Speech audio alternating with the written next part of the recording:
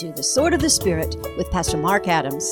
The devotional commentary for December 4th is taken from Revelation 2, 4-5. Yet I hold this against you. You have forsaken your first love. Remember the height from which you have fallen. Repent and do the things you did at first. The title of today's message is Ephesus, you have forsaken your first love. Now, here's Mark.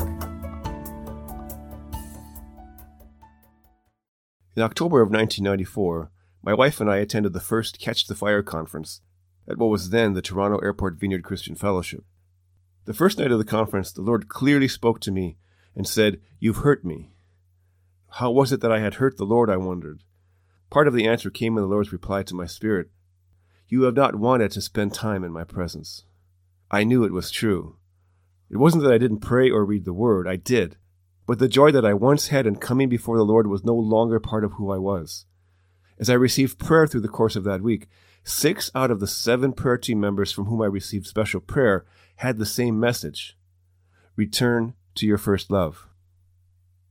The Lord praised the church in Ephesus for many things: their hard work, their perseverance, their lack of tolerance for wicked people, their testing and exposing of false apostles, their endurance of hardships for the name of Jesus, and for their disdain for the practices of an offensive cult known as the Nicolaitans.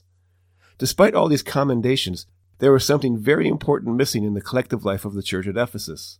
Jesus said to them, "I hold this against you. You have forsaken your first love. Remember the height from which you have fallen." Evidently, the church of Ephesus was living below the level of the love they once had for Jesus.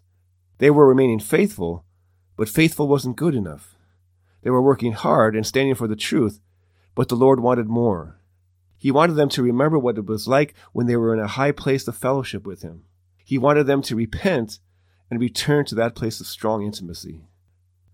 When Jesus talks about first love, does He mean the one we love the most, or the love that we had initially with Him? Both, I'm sure, but when He says to the Ephesians, repent and do the things you did at first, it seems that He is referring to something that they had at first. That is, when they first came to know the Lord. It's an all too common thing for us to lose our fire, our zeal, and our love for the Lord. To forsake your first love is no small thing in Jesus' eyes. He said to the Ephesians that if they did not repent and return to their first love, that things could progress to the point where they no longer had a witness of the gospel or a designation as a church.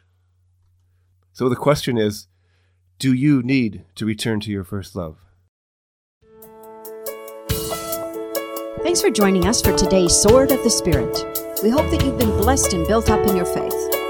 Written compilations of both the Old and New Testament daily devotionals are available in print and ebook form from your favorite ebook seller or at swordofthespirit.ca.